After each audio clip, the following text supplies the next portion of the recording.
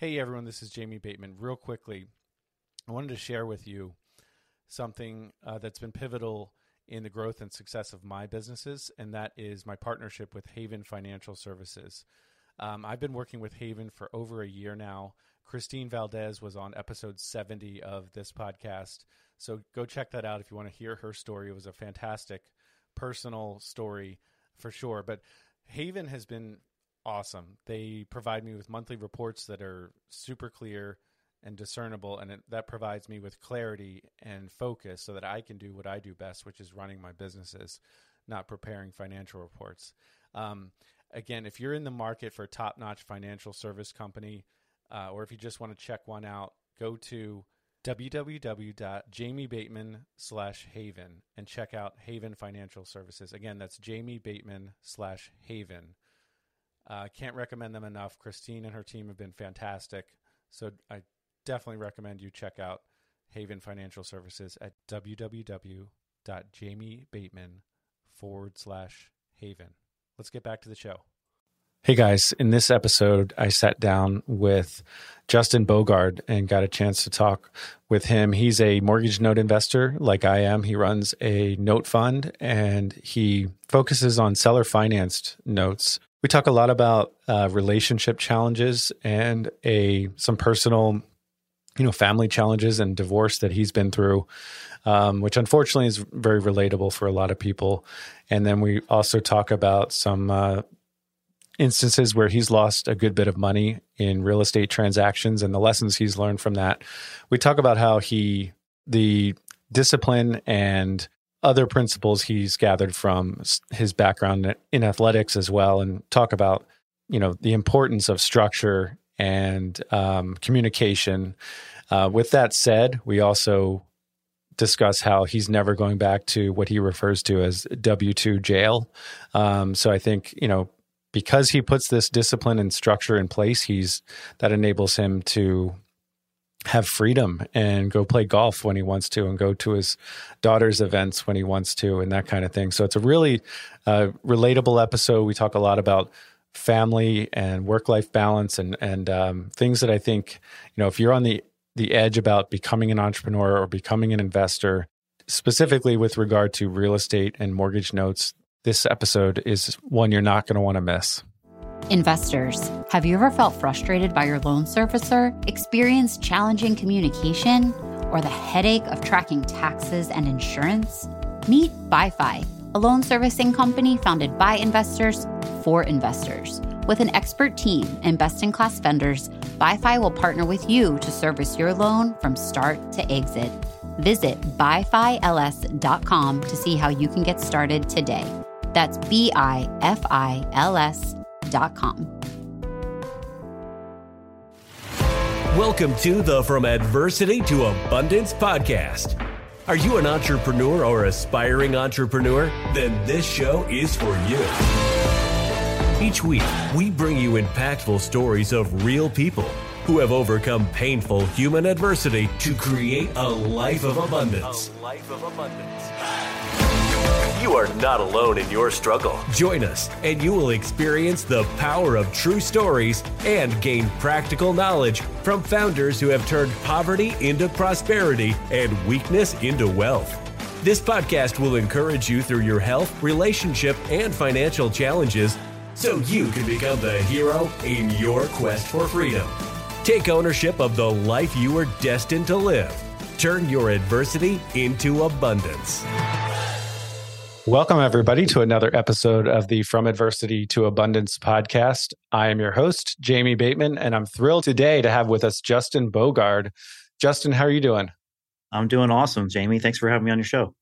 Absolutely. Justin, you are one of the founders of American Note Buyers, among other things. I know you and I have gotten to know each other a little bit better over the last couple of years, and I'm really excited to dive in here. For the audience out there, for the listener, who are you and why should we listen to you?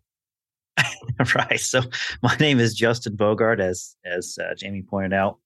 I am a real estate note investor. I co-founded American Note Buyers with my business partner, Richard Thornton.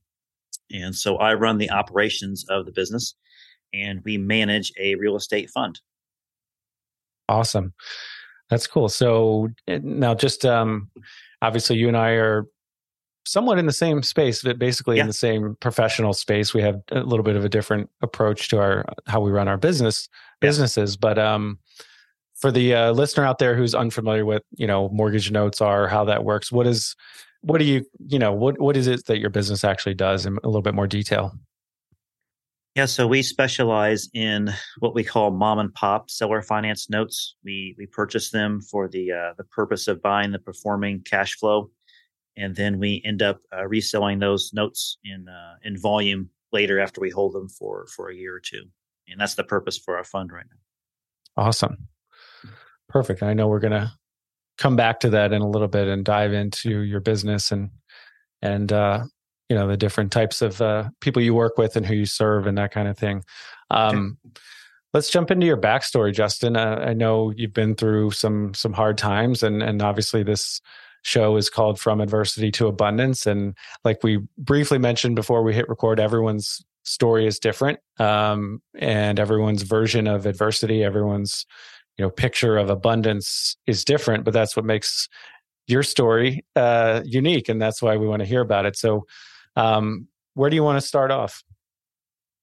Oh, we can start wherever. I like to, when people work with me, with investors that want to invest in our fund, or clients that want to purchase notes from us and kind of continue a long-term relationship with them, they kind of want to know the man that I am and the characters that I have. And I always root that back to my sports days growing up. So my dad still is a big sports fanatic. He loves sports, and he grew up with 9 other brothers and sisters. So he's a family of 10. His mom was a family of 12. She's part of 12 siblings. So they come from a very big family. So he grew up in the 50s and 60s. So he had to share a bedroom with a brother, one or two of his brothers, his whole life until he moved out to college. And then he finally, got to be on his own. So he always was playing sports. He was always doing things. He was very active in general. And, still today, he can't sit still. So when I was growing up, I'm the only boy in the family. I have 2 older sisters. The oldest one's about 8 years older than me. And so I was always in sports, which I wanted to do because, I'm a kid. I want to play baseball. I want to do soccer. I want to do swimming, football, basketball, all that stuff. So my dad would always push me to do that stuff and was always, practicing with me and stuff. So that became a big part of my life. And so as I got better in certain sports I didn't excel in, it happened to be swimming was the best sport that I excelled in. So I ended up doing that kind of year round. And as I got better, I had, different coaches and was pushed in different ways. And that kind of developed me into having structured environment. And then also not having time to do anything else. As you know, Jamie, you play lacrosse and stuff. Yeah, absolutely. So I was always driven that way. I ended up being in the Indiana state finals my senior year for swimming. And so we had a medley relay team, and I was in an individuals event, 100-yard breaststroke, And so that was kind of my biggest achievement. I ended up going to college because of it, getting a scholarship. Nice. Go to college, and I swam in the junior college national championships for 2 years in a row. Qualified for the U.S. Open in the 200-yard breaststroke in 1999. Wow. Didn't go to the U.S. Open, but I did qualify for it. I kind of reached the pinnacle of where I could. I actually qualified by 1/100th of a second.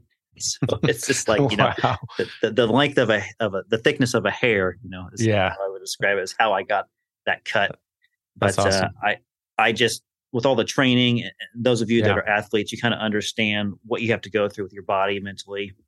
Definitely. Mentally, and your body physically obviously have to go through. So that's kind of where my discipline, my strive, my determination, my never really quit attitude, never give up attitude, kind of derives from that. No, I love it. And I mean, I come from a big family myself, and we were all athletes, and I can relate on many levels. I think team sports and individual sports obviously teach slightly different lessons, but I think there's so much you can draw from sports in general, and just so many life lessons I think are, very applicable. My daughter, through her school, is she has to pick an after school activity and tends to be sports. And she's not going to be a professional athlete, most likely, right? That's okay. I think there's so much you can apply from sports. I love it. And like you alluded to, the discipline, not just, just the structure of, I just think when you're not involved in a sport where you're working toward a goal and training and focused on accomplishing something, people tend to drift and not do as well academically or whatever else. And of course, a lot of these lessons you can learn from other, things outside of sports, but I think sports naturally lend themselves to teach these lessons. So, okay, so you did the junior college swimming thing and, in a very impressive way. And then what happened? So I ended up doing another year. Junior college is only for 2 years, for those of you that don't know that. And so I did another year at our Indianapolis College, IUPUI, studying for computer science and math. And I ended up not graduating on purpose. Okay. I actually quit college, and I ended up working for a temp agency that kind of put me in a job opportunity for working for a printing company of all places. So I figured out how to use my computer skills to help that company out, and ended up being their database manager and IT type of manager. And so I just kind of went from there to another mail company / print company, and then went to another mail / print company and kind of built myself up in middle management. So I got a lot of training and skills on how to be a manager, and then also how to, be heavily involved in the data mining of those companies. Now, did you choose it? Why did you choose computer science? Was it you were good at it, or you thought it would be, you could find a high paying job, or a combination? All the above, really. Yeah. At the time, I graduated high school in 1997. So I was in college from, 98 to 2000, 2001. And at the time, the .com bubble was out there. And so having an online presence, using computer skills, getting certain programming languages was a big push, because the whole world was starting to really understand that, computer science is really the future of what we need for software and hardware. And so all that stuff interests me, probably more hardware than software. Okay. So I actually ended up doing some electrical engineering classes as well. And so all that stuff kind of interests me. I'm a very hands-on type of person. I don't like to read instructions. Surprise, surprise, being a man. Right. Right. But I do like to reverse engineer how things work. And I do like to look at a problem and solve it on my own. That challenge is very relaxing to me, if you can say that. Sure. I like that. So like when my mom would buy things for, she had a small beauty salon. So she would buy like certain chairs or certain equipment, and she would ask me to put them together. Like I would just like to put it together. Right? I learned how to work on cars like by myself, just reading, magazines and books and stuff. And all those things just interest me, being mechanically minded like that. And so that was the computer science part, was obviously a lot less physical work. So it was just, using a keyboard and your mind. So that's really what interests me in computer science. Makes sense. All right. So, and why did you quit college? Was it just not going well, or was that more of an intentional decision that you didn't want to go that route? Both. So I didn't do well in school and in college. I didn't get very good grades. I was probably more or less a C/B student in high school. And in college, I did put forth the best effort that I could with having a full swimming schedule as well. And it was very difficult. Not asking for anybody's pity for that, but it was difficult because I'd never been pushed in school before. So I found out very quickly that I just wasn't built well to take tests, and wasn't built well to be in a classroom environment like that per se. Sure. So I needed to learn things on my own and be a lot more visual. Yeah. So I decided that I wanted to get into the workforce and use what I know to start getting a job instead of going through school again. It was just, it was like, how do I describe it? Nails on a chalkboard for me to be in school. So I don't say that for anyone listening to not go to school. If anybody young is listening on this podcast, I just say that because it just didn't work for me. It didn't fit me. Yeah. I'm not going to push my kids to go to school if they don't want to, as far as that was my next question. Actually, I know you have kids, and what's your advice to your kids about college? So I've talked, my daughters are 9 and 11 right now, and they are, I'm not sure if I told them I didn't finish college or not. I think I might have told the oldest one, but I've already told them that they choose what they want to do as far as what they want to be when they grow up, and it doesn't have to involve college, and it can if you want, but it's not a big push for me, and they know that coming from me and from their mom too. Mm-hmm. Got it. I think you were just cutting edge. I mean, now it seems like college might be not as necessary. So we'll just say that you were a trendsetter. No. Well, I'll just say this, not to digress too much, but specialty seminars are really like master's degree in your craft. Mm-hmm. So what we do, Jamie, if we were to take certain mentorship programs like out of high school or after a few years of college, it would have benefited us greatly to what we are today. We probably could have fast tracked, 8 to 10 years of our life just by going through specialty note training or real estate training right out of college, or right out of high school, as opposed to going to college just to get a general education with a specific minor. For sure. No, I talked before about how I ended up working for a title company, and I realized how little I knew about any of that. What's the settlement statement? What is title insurance? Still don't understand that. Well, yeah, that's a good point. But it's pretty important to understand at least how these transactions work. But certainly not something I learned in school. But so yeah, let's fast forward a little bit. I mean, obviously we're going to hit on some of the adversity. I know what you've talked about is already, we've been through challenges up to, what we've talked about already, but let's kind of focus on some of the more serious adversity that you ended up facing. So what I talk about so far is not real world problem stuff. It's not even a problem in anyone else's eyes. I was pretty fortunate. I have a mom and dad that worked 1 to 2 jobs, and they worked all the time, and they provided for us. And we had a nice home. We always had clothes on our backs, and we had food in our bellies. So we're very grateful for that opportunity. Mm-hmm. They pushed us in sports. They pushed us in school and stuff. So, that part of it, I definitely no adversity there. Just my own trying to get through life, the normal way. So I ended up getting married probably in my early 30s, I think, to my first wife. And so then we had a kid shortly after that. So obviously, my daughter's 11. So it was about 12 years ago when I first got married, fast forward from today. And so that marriage didn't last very long. I think we were married for about 4 or 5 years.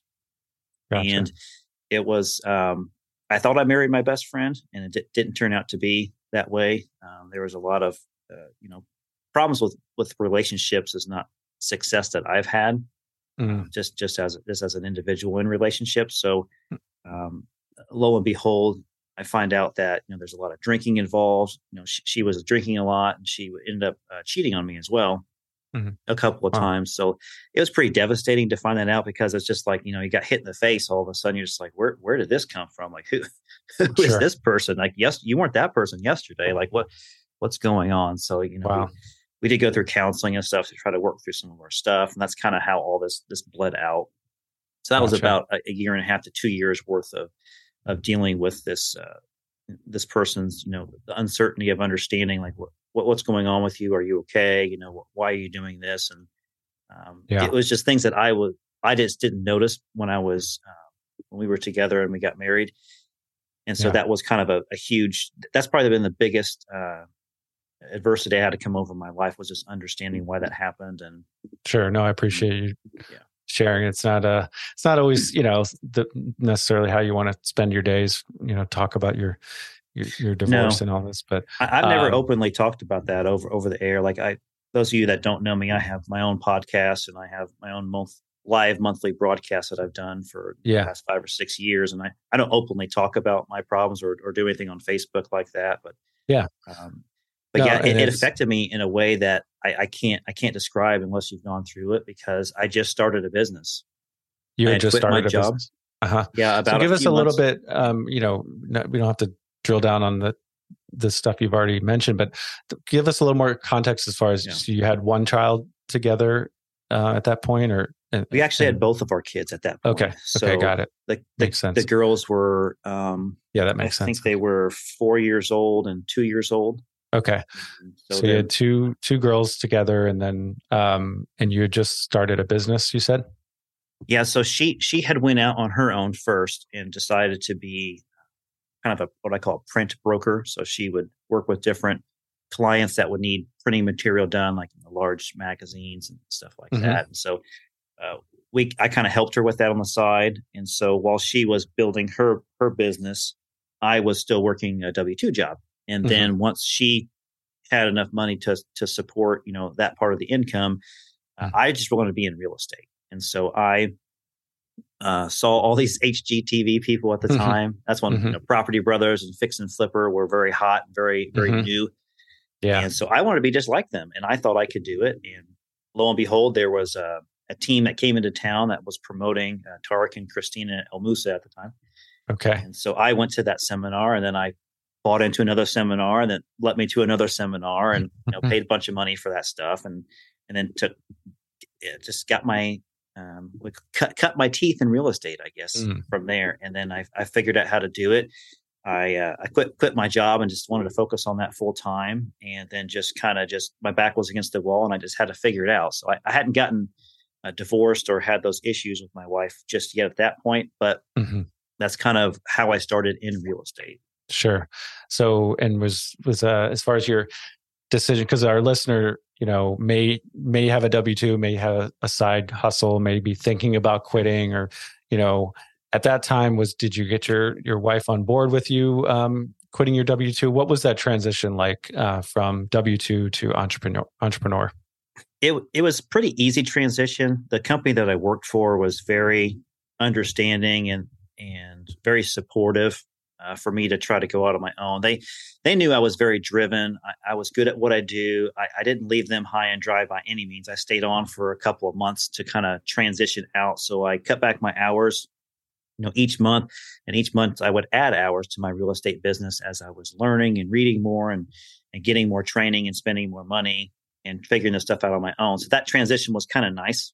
I'm not saying it was easy. It was just nice because everybody understood from all facets, from my wife to the company that I worked for. So that was a nice positive reinforcement there. Got it. Yeah. Sounds a little bit like mine. I took my time and I went part-time for 7 years and was building my real estate, business on the side, and then eventually quit in March of last year. But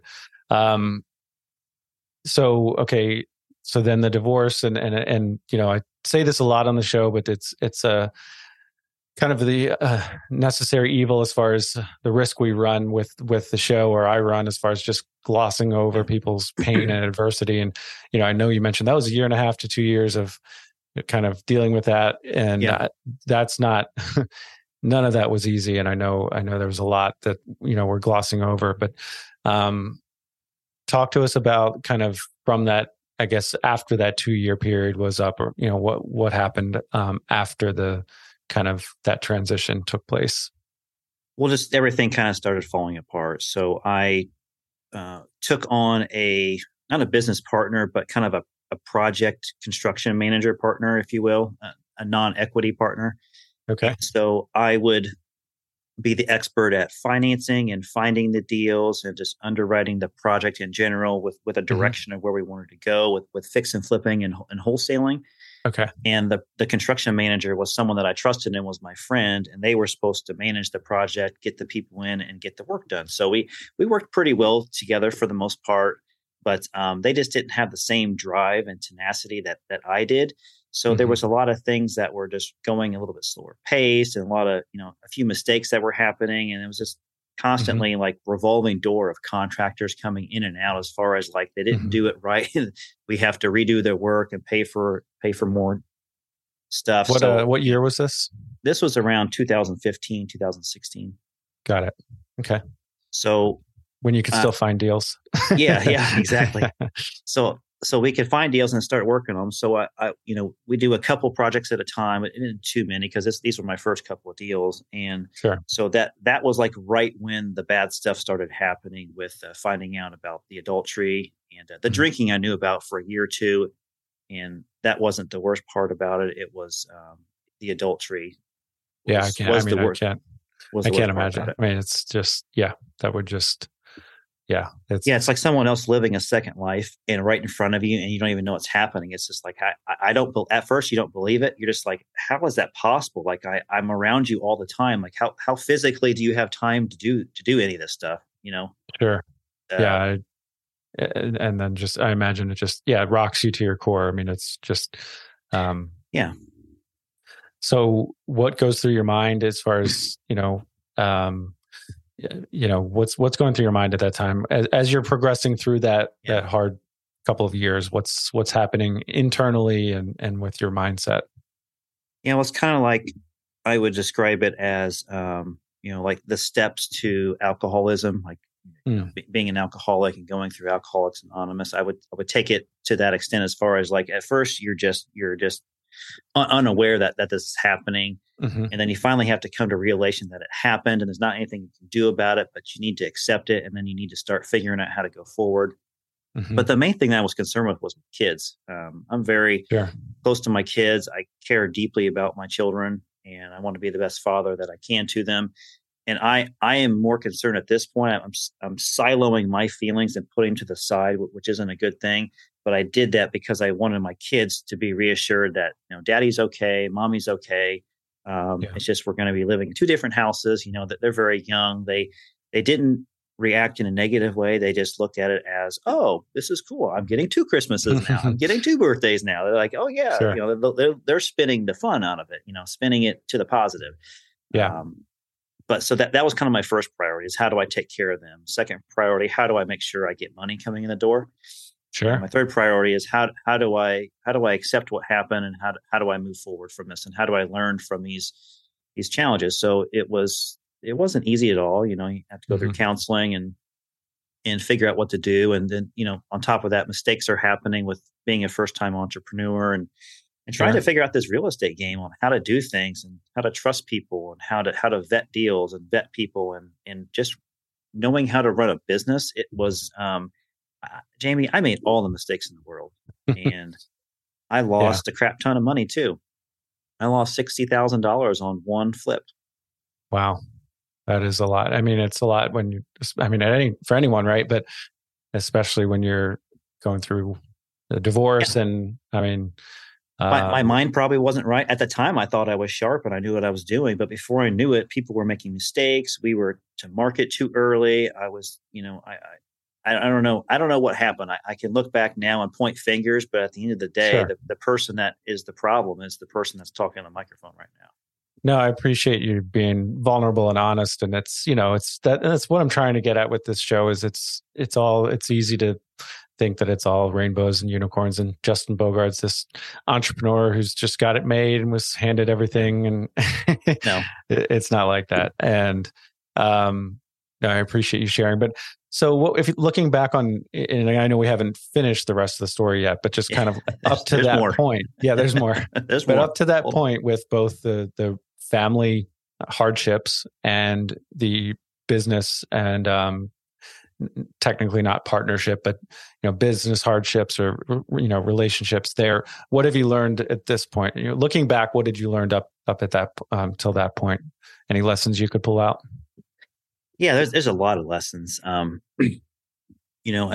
first, as far as a relationship goes, I need to be more open with my feelings. I did need to wear my heart on my sleeve a little bit more. So at least the other person knows where I'm at. The other person knows my values and how I feel and what I think. Sure. And then also I need to make sure that they reciprocate that as well, and make sure the communication is a two-way street and not very closed off. And I think that was a big major problem with my first marriage, was that the communication just wasn't open. It was always assumed that the other party was happy because I didn't know otherwise, but we didn't also talk about it either. So there isn't blame, 100% blame on her side. There's blame on my side as well. And so that's what I learned from my first marriage is the communication really is the open door. And like what you said, Jamie, no matter what you see on people's Facebook posts, all this happy, rainbows and sunshine stuff, it isn't reality at all. Right. It's a facade of what's really going on. Not saying every happy person on Facebook is actually depressed and sad and everything's horrible on their side. It's just, they're not showing you the full gambit of the picture of the story. Right. You're just seeing the highlight reel, right? Yeah. And the truth is, and I've talked about this with my wife. It's like, people only put their vacation pictures. Yeah. But I kind of like seeing their vacation pictures. Like, well, I do that too. Yeah. Exactly. I don't want to necessarily always dive into people's problems all day. I'm going on social media to have a nice positive break. So we're not saying it's necessarily a bad thing that people are doing that, but just understand that what they're posting is, it can get, if you take that as 24/7, this is what their life is always like. That's just not the truth. Yeah. Everybody has their own struggles. Everybody has their own life problems, and it all sucks. But there's also a positive to it. There's also highs and there's also lows, and we all go through it. And I expect that to happen in the future. Yeah. And by all means, I feel like I've had, in my experience and walking a mile in my shoes, I've had some hard times, but they're not probably anything like somebody else's hard times to where maybe they've lost a loved one or something very, very traumatic has happened to them. I don't want to compare myself to a situation like that, but I have gone through hard times, and I know that it's made me stronger, and I had to learn from those hard times in order to get back, to the positive direction. So. Yeah. So, and on the small business side or the real estate investing side, what was anything? Was communication also the lesson there, or what was a lesson you could take from that? It's really the real estate, knowing how to flip a house or knowing how to wholesale. It's not that complicated. Knowing how to buy a note or invest a note, it's not that complicated. It isn't rocket science. Yeah. But that's one small part of it. So when you're on your own, you either do this as a part-time thing or you do this as a full-time thing.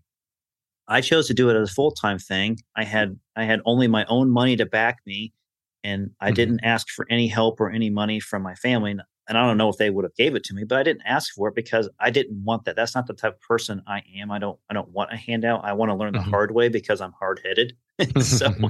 So I did that on my own. So when I lost all that money, I was negative. My worth was in the hundreds of thousands of dollars negative. Wow. So it was devastating. So, and just to with the family side of things, when you were $100,000 to $200,000 negative, whatever it was exactly, but when you had no money, what was going on was that as you were going through the divorce, or what was the timing of everything? How did that line up with the family side of things? Yeah. So when I found out about the adultery stuff, I knew the relationship was over, and that at least that was a known fact going forward. And that just going through the divorce, separating the assets and all that stuff was actually easy to do because there was no disagreement from either side on stuff. We didn't make it, well, I should say I didn't make it difficult for the other person, for my ex. Sure. I just said, what's the point? Yeah. What's the point? I could dislike them. I could say I loathe them. I could say I hate them. I could try to spite them. I could try to put things back in their face and be, passive aggressive. But at the end of the day, who cares? Yeah. Who really cares? What good is that going to do me by being vindictive? And so that's just not the person that I am. So I just move on. I just be the best co-parent that I can with them. To this day, we still communicate pretty well, and there's no friction or problem between us. I just kind of said what I said, while we were getting divorced, and it just is what it is. There's nothing I can do about it to change the past. So then the business hardships, timing wise, how did that coincide with the divorce? It was the perfect storm. It all happened kind of at the same time. And there's a saying that you hear, when it rains, it pours. And I relate to that in a lot of times in my life. I know when something bad happens and a couple other things bad happen, the rest of it's going to come down. So just expect it to come down. So it doesn't seem that bad, right? You know what's going to happen. Sure. If you know someone's going to rip off the Band-Aid, at least as opposed to being surprised about it. Take it a little better. I don't know if you've had a chance to listen to our mutual friend, Chris Seveni's episode on my show. It was episode 3. So we're going back about a year, but he went through, there was a 2 or 3 month period where it was a divorce and about $250,000 in debt, if I recall correctly. And then he also had a major health scare. And so again, you get into this comparison game, and that's not the point. It's just in a lot of ways, he went through a similar type story where, just like you said, when it rains, it pours, and he ended up moving geographically and kind of restarting. So how did you refocus? How did you rebuild at that point? What's kind of the same way you described Chris's story. That's kind of how I think. I just, like a computer, I just want to reboot. I want to push a button, just said reset. Okay, sure. Wipe the memory clean. Nothing happened in the past. I'm like a goldfish, right? Got 10-second memory. Ted Lasso, right? Right. 10-second memory, and just reset and move forward. You can express your emotions and express your feelings, is what I've learned, and it's okay to do that, and you should do that. But at the same time, you just need to acknowledge your feelings and you need to move forward. And so I lost a bunch of money, whoop-de-doo, poor Justin, right? But how do you get it back? How do you move forward? How do you not make that mistake again? Are you going to just give up because you lost a bunch of money? Has anyone else done that? Well, yeah, lots of people have lost money before. Lots of people made mistakes. And I know that I don't want to go back to a W-2 job. I just consider that jail for me. I don't want to go to jail. Yeah. I don't want to do it. There's been many times, and I've lost money again on deals, not too far from the timeline where we're at right now, and where I lost it all again. Right. I get it back and I lost it all again. I refuse to give up this life of being an entrepreneur and being a business owner. And I won't back down no matter how many times I get knocked down. I love it. That's great. So just looking back on the times you've lost money as in specific deals, and I think you would agree it's almost unavoidable if you do enough deals. And you can't approach business or investing with the from the standpoint of there's no risk or anything like that. There's always risk. But what would you do differently from maybe an individual deal standpoint, or how have you adjusted your business model going forward to avoid a big loss like that? Well, I feel really comfortable now when I look at a deal and I underwrite it, because I know the expenses in my head now that I've experienced going through a deal forwards and backwards and doing it many times. So I understand what it costs to go into it. I understand what can go wrong, and I know what's going to happen. I hate not knowing what you don't know.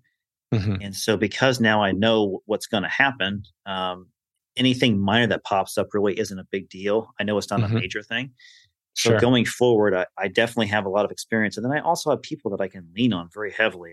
I have you, I have Chris, I have, Richard, I have, my mentors that got me into the note business. Yeah. I have all those people I can lean on when I have those challenges. So I would, until this point, I don't have to lean on people too often anymore, unless I come across a really unique situation that I just don't know. But I have that luxury today of passing on that knowledge now to the next person. And so I love it. A lot of what we do today is more, not training per se, but more just educational. Just say, hey, learn from our experiences. And we can tell you when you're doing this type of deal, I know, I pretty much know what's going to happen with this deal. I can know what this borrower is thinking. I know they're lying. I know what's going on. Yeah. With that deal. Yeah, that's good. And you get sometimes because there's so many coaches and trainers out there now. Sometimes those of us who do this in any capacity, because I do mentorship, on a one-on-one basis as well, and it's some of us get a bad rap because because there are some shady coaches. There's some bad actors out there. That's for sure. For sure. And, people who just should not be advising others, for sure. But you reach a point where it's like, well, why would you not, if you have all this experience, why would you not give back? There's value in that for other people. So they should be paying you for that. If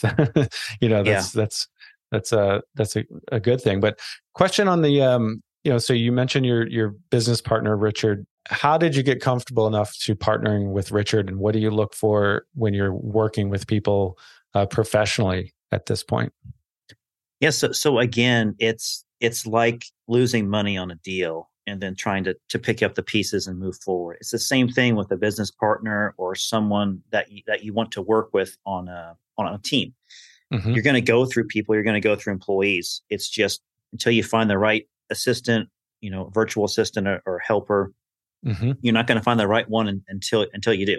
And so you may go through several, and just like vendors, you're going to go through several vendors or contractors until you find the right one that works for you. So it's sniffing out what is it that I'm looking for, and then how does that person replicate that, or how do they complement what I do well? Sure. So I know what I do well. I know what Richard Thornton does well. Yeah. And so together we have a business marriage very well, because there are things that he does that I just don't want to do and I don't do well to begin with. There's things that I do really well that he just, throws up his hands and says, that's not me. Right. I don't want to do it. Yeah. Right. No, and like I said, I've gotten to know you guys a little bit better, and it seems like you work very well together. So before I jump, I do have some more rapid fire questions, but before I get to those, talk about your business today. What does that look like? You have a fund. What does that mean? What's your business look like today? Yeah. So today, we're doing the same thing that we're doing the past 6 or 7 years, which is just buying seller finance paper. We find the people that create seller financing or do owner financing on their properties, and then we buy that paper from them. And so with the fund now, we have a bigger bank that we can work from instead of using our own capital, because Richard and I decided, hey, let's use our own money. And then we realized after 10, 14 deals, we don't have any more money. So how do we get more money there? Well, we should be doing a fund. We didn't know we were going to have this much opportunity to buy stuff. We didn't know we were going to do this well, this quickly. And so we just said, stop. We need a solution quickly. And we said, let's start a fund. So we said, we're going to do a $10 million fund. We're doing a family and friends fund. Yeah. That's what we call it, 506B. Fully regulated, and had an attorney draft all the paperwork. Sure. And so we have investors now that are investing in our fund, where it's going to be a 10-year fund, and we only have we're planning on, after the first couple of years, to do the next iteration of that fund and to make it larger and more robust. And so that's kind of our game plan. Our stepping stone is to get to 3 funds. And so the first one is already in place, in motion, and already active. And the second one, about 2 years from now, we'll probably introduce the second.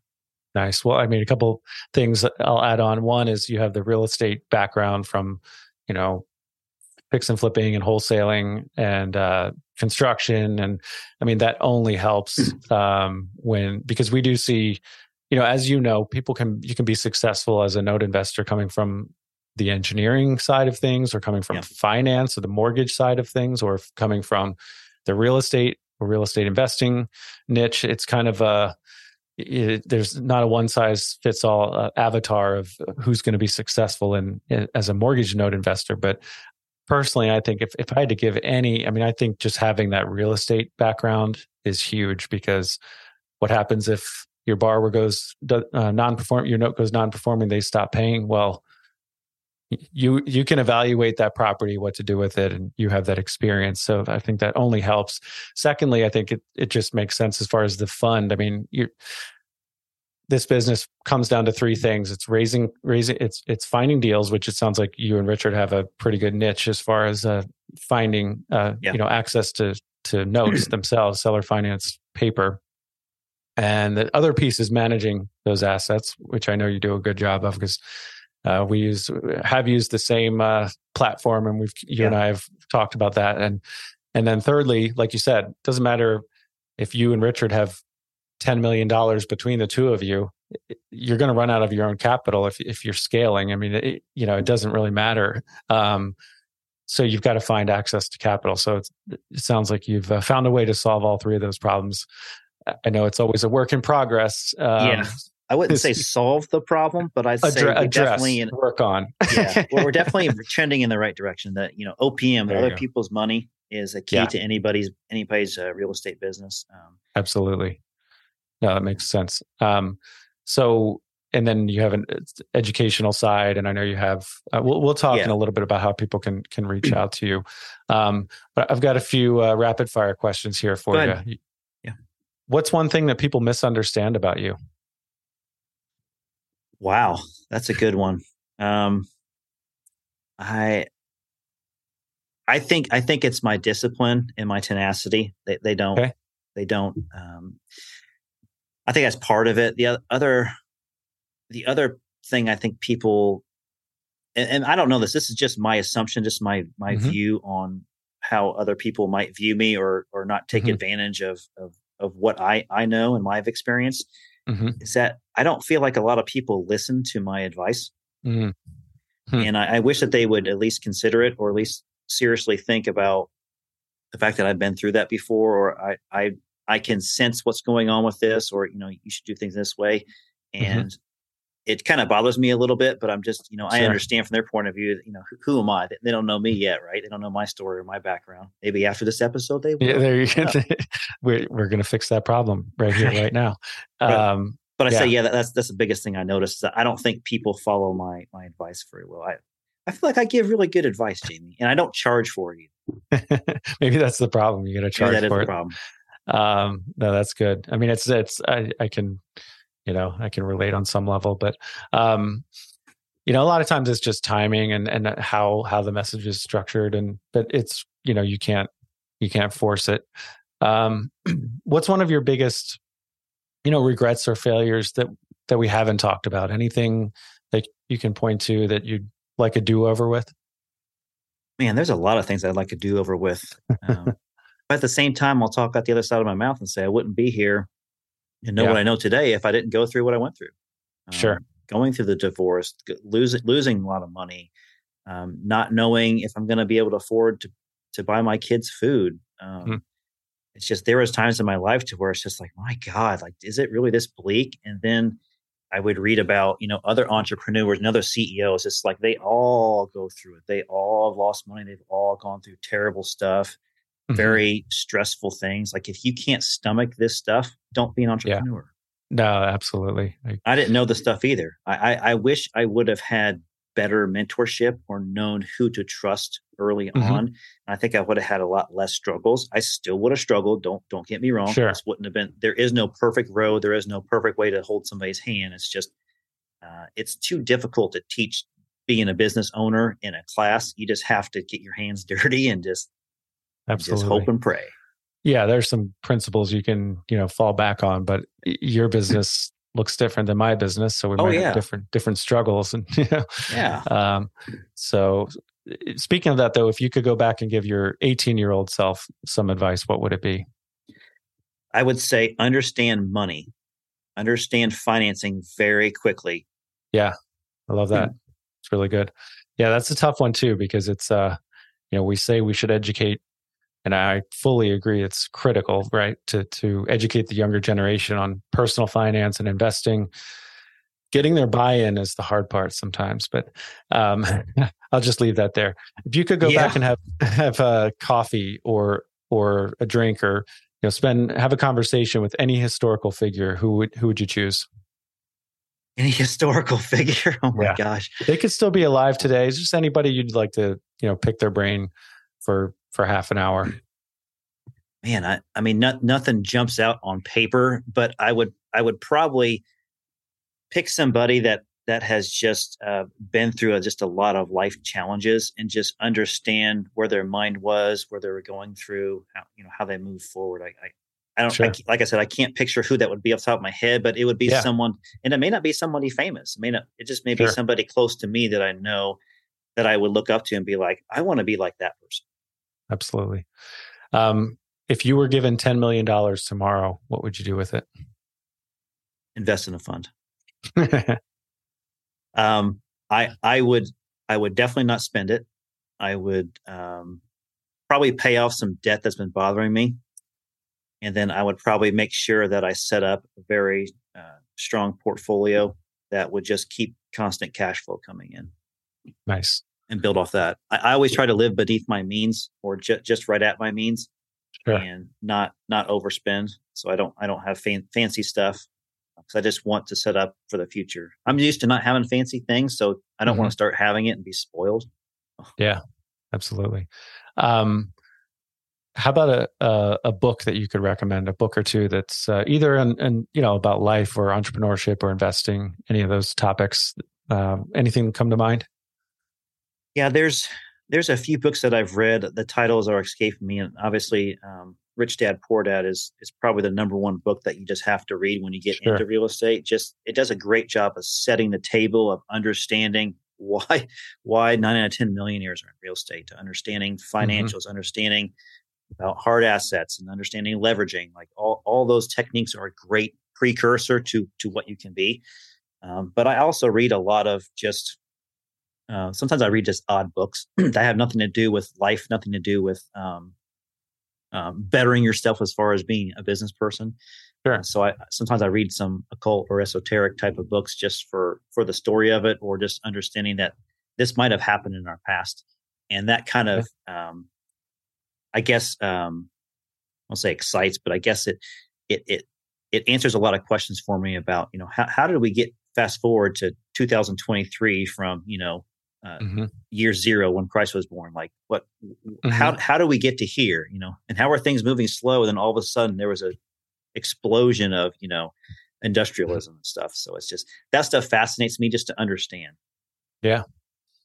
Well, yeah, it sounds like you have that analytical mind and you like to deconstruct things and just kind of understand things from that standpoint. So what's one thing in your business a problem that you're dealing with right now on the business side? The biggest problem that we have, I think, is it's very similar to any business today, and that's knowing how to market. So knowing how to market, meaning we have to, like you said, we have to raise capital. So we're looking for individuals with private money. Number two, we have to find inventory. So that's two of our legs of our 3-leg stance here. Yeah. And so marketing to those two different verticals is always a challenge, because it's an ever moving target, and it isn't the old ways before a lot of social media and technology where you just send out mail or put things in the newspaper because everyone is reading those things. Well, now everyone's reading a multitude of different type of sources. And it's how do you spend your money and where you spend your money. So it's very difficult to figure out, like you said in the beginning, your avatar of who your customer is or who your client is, and understanding them and how to reach them in a way that makes sense so that they are, enticed, or at least this is what they want to do. And I just happen to be in front of them when they want to make that decision. Sure. No, I can totally understand. It's the passive investor is very different than the active note investor, real estate investor. And, how do you focus your marketing and business development efforts to kind of provide the most value to the person you're trying to reach? Well, there's sales, there's marketing, and they're not the same thing. They're not the same thing. Yeah, this is true. I've just started trying to implement some KPIs. We just starting this in my business, because we do all this marketing, and it's like, what for? Posting on social media, that's cool. Like, it doesn't really mean anything unless it's really coming back to the business. But what's one question that I haven't asked you that you wish I had? Anything you want to talk about that we haven't touched on? Talk about your podcast and where people can find you. So we have a podcast called Be the Bank. We are on season 5, and we're through probably 6 or 7 episodes already on season 5. We release it every other Wednesday, so we do about 26 episodes a year. So every year is a season. That's how I'm keeping track. So it's easy to keep track. I've been doing this for 5 years. I started off with my good friend here locally in the Indianapolis area. Her name is Elizabeth Mayora, or she likes to be called Super E. And so we had the Super E and J podcast, and that was kind of the pilot season, the first season. And then we changed the iteration to the Two Wealth Show, because we were just talking about wealth and she was estate. She's into short-term rentals. Is that right? She is. She's our short-term rental expert in our region, really. There's not a lot of people that do it, so she kind of flourished pretty quickly. And she does. She's really smart, really well. She worked in the car industry up in Michigan for a while in corporate. And so then she decided that she just really doesn't have a lot of time for it. Things are going well for her. She's running other businesses and buying other businesses. And so then I just took the lead and said, you know what, don't worry about it. I got this. And then I started the Be the Bank podcast. So now I've done 2 seasons of this new iteration of it. Yeah. And so we focus on just talking about, it's almost like back to sports now. The ESPN analyst the next day talking about the game last night. It's just Richard. Usually Richard and I are me and a guest bringing up maybe a specific topic or just analyzing something and just having debate and discussion about it and just being open about it. It's very quick. It's 20 to 30 minutes. So it's a car ride. That's what that podcast does. So it's called Be the Bank. You can subscribe to on any podcast directory. And then we do a live monthly educational broadcast that we do on our YouTube channel and our Facebook page. And that's American Note Buyers YouTube channel. And that is basically informational, more visual, just showing about maybe stats going on in the industry. We'll usually show a case study or give an example of things that we've done. So it helps people kind of understand real estate so they can choose to do it on their own, but most likely they end up being more passive and want to invest in like a fund. Sure. Makes a lot of sense. Where do you see things going on the seller financing side of things? It's been trending. So let's start back to the crisis of 2009, the debacle, the real estate debacle, I'll call it, the recession, whatever, the Great Recession, I think is what they called it. They labeled it as the States did. So mortgages immediately got underwater because prices of home values just dipped very quickly, pretty much overnight. So banks foreclosed like crazy.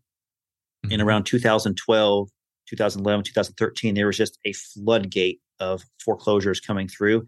And you could have all the money in the world and spend as much as you can at the sheriff's sale, and there'd still be leftover inventory. It was that much inventory that came to fruition. So a lot of these hedge funds would gobble them up. They would buy them. They would resell them on seller financing and do nothing to them. And borrowers would put down payments and they would sell them on land contract or contract for deeds or sometimes note mortgages. So that paper kind of baked 2014, 2015, 2016. They started selling off that paper a little bit at a time. So we had a lot of paper like that came through. At that time, real estate was just rising and appreciation. Around 2018, it kind of stayed off. Sure. And then so that's when kind of things got flat and it was harder to do. Noticing starting to do harder to do flips and stuff until we got 2020. And then really since the credit crunch was happening in 19, 20, 21, it's been harder for people to get bank financing. So now seller financing becomes strong. Appreciation is still rising like crazy. So seller financing is going to continue to get stronger for the next couple of years. So if you don't know this already, Jamie, it's about 30 to 35,000 seller finance transactions get recorded every year. Wow. Residential, commercial, land, all that stuff. Bulk of them come from Texas. Okay. Yeah. No, I agree that it's only going to continue to trend in the upward direction as far as opportunity in the seller financing space. It's, and of course we record this, today. Who knows what it's going to be like in 6 months, right? We don't have a crystal ball, but the fact is, like you said, residential real estate can, even though there are other offices, commercial is different. Multifamily might start to see some real. It's looking like we're seeing some cracks in that space. But when you're talking residential real estate in the say $75,000 to $250,000 range, it's only the prices are only continuing to climb, and because why would people? Transactions are down, but so that collateral value is only continuing to rise. And like you said, and with the credit crunch, underwriting standards have only gone up and up and up. So it's hard to get it's hard to get a loan from a bank. Right. Well, so why would they lend on a property that's $150,000 and less? It does them no good because it costs them the same to underwrite that as it does $1 million home. So why would they want to? It only benefits us as entrepreneurs and real estate investors to do seller financing to help that market void right there, as our friend Eddie would say. Absolutely. So, no, that's great. It seems like you've got some strong opportunity there in the space that you find yourself in. Yeah, residential is going to be good. I think 2024 in the spring is going to be a great year to start investing in real property again. I think you'll start to seeing more motivated sellers at that point. And so I think inventory will start to balance back out again. I think commercial is going to be a great opportunity for non-performing note investors. It's only going to get more bleak for the commercial banks and commercial lending right now, because they're holding paper that's just losing its value every day. And so you're probably going to be able to pick up some pretty good deals pretty soon if you invest in commercial. It's a lot more capital intensive, but you can pick up some good deals, which is great while we have the fund as well. And you do too. Absolutely. There's always opportunity behind every problem, right? Even though the headlines will scare you. That's the life of an entrepreneur and an investor, is finding that opportunity and then adding value to those distressed assets and adding value to your investors and the people you work with. So, what else do you want to add, Justin, before we wrap up? Really, I appreciate being on. This is the first time I shared a lot of those things on open air. So hopefully my experiences will give somebody inspiration to say, there's somebody has gone through something. Like I said, some of my stuff is not traumatic or tragic by any means from somebody else's experiences or what they've gone through. But I think the moral of my story can relate to a lot of people is, if you want to do this, just commit to it, just like a marriage, and just be in it for the long haul. And there's going to be ups, there's going to be a lot of downs, and all you have to do is learn from the downs and be prepared for them when they happen. Yeah. I mean, it's a very practical episode. Unfortunately, a lot of people can relate to relationship struggles and adultery and divorce and things like that. And I just love the fact that you were vulnerable and that, you recognize, even though a lot of what you went through, you actually couldn't control, you're still owning up to, there are lessons there for what you could have done better as far as the communication. You talked about that. Yeah. And so I think for the listener out there, understanding that life sucks sometimes and that's okay. And you can get through it and better days are ahead. Justin, you've had struggles on the personal side of things as well as on the the business side of things, but you're still here, and your lessons from your sports and your swimming, your discipline and your tenacity that came out of that is only going to come back and reward you and reward Richard and the investors who work with you. So I do thank you for coming on. And any last tidbit you want to share? Yeah, I would say, as you were regurgitating this episode here and spelling it out in a fast sense, I was thinking one of the best things that I learned from counseling is that when you get stuck on something or you just shake your head and you don't understand why, you write down on a piece of paper, what are the things I can control? And what are the things I can't control? Mm-hmm. And one of the things I can't control is somebody else, right? Mm-hmm. I can control my feelings. I can control how I react to a situation, but I can't control what somebody else does. Sure. So a lot of the things that I do in life, I sit back and I just understand, like, if I'm trying to get a certain reaction out of somebody or a certain thing that happened, I need to make sure that I'm communicating to them how they want to be communicated. So one of my biggest pet peeves is people not reading emails. So I understand when you send a lengthy email, not everybody is going to read it in its entirety. So you have to make it very brief, very quick, and very easy to follow, color coordinate it, bullet point it, and just say, I need these 3 questions answered. And then, your life's a lot easier. So I can't control if somebody reads my emails, right? But I can control is just getting the point out quickly. Yeah. How you present that email to them. You and I have several of the same pet peeves. Yeah. Why won't this person listen to me? Why won't they read my email? I mean, I told you to use the blue pen on the white paper.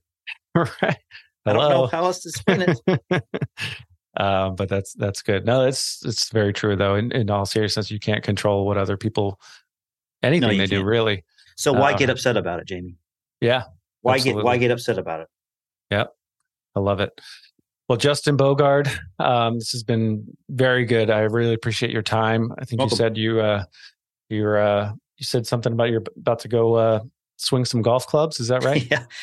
It's a nice day today. I'm going to hit the range real quick. And then my youngest daughter has a math bowl contest at our local middle school in a few hours. So love it. That's my plans today. And that's what I look forward to, is just getting to enjoy those things, because I have those freedoms now. Yeah, absolutely. Now, you mentioned your podcast and your monthly webinar show. What is there anything else you want to put out there as far as how the listener can get a hold of you? Sure. I appreciate that opportunity to plug in. So once again, we're with American Note Buyers. We have a website called anbfunds.com. We have a podcast that's called Be the Bank. You can subscribe to any podcast directory. We have a YouTube channel for American Note Buyers. You can look us up and see tons of videos. And so those are the three things that we have out there. So if you want to communicate with us, go to our website, anbfunds.com. And we have a Contest Us page, and you can just kind of look at some of our content there. But if you want to get some free stuff out of it, listen to our podcast, download it, and then also watch some of our YouTube videos. We have a ton of content out there, just, like I'm sure you and Chris do as well. Yeah. No, and like I said, for the listener out there, I've gotten to know Justin and Richard better over the last year or two, and I highly recommend you check out their content. They know what they're doing. They put out a lot of good stuff. So thanks again, Justin. And to the listener, thank you for spending your most valuable resource with us, and that is your time. Thanks, everyone. Take care. Thank you for spending your most valuable resource with us, your time. If you like the show, please share it with your friends and fellow podcast listeners. One entrepreneur at a time, we can change the world. See you next time.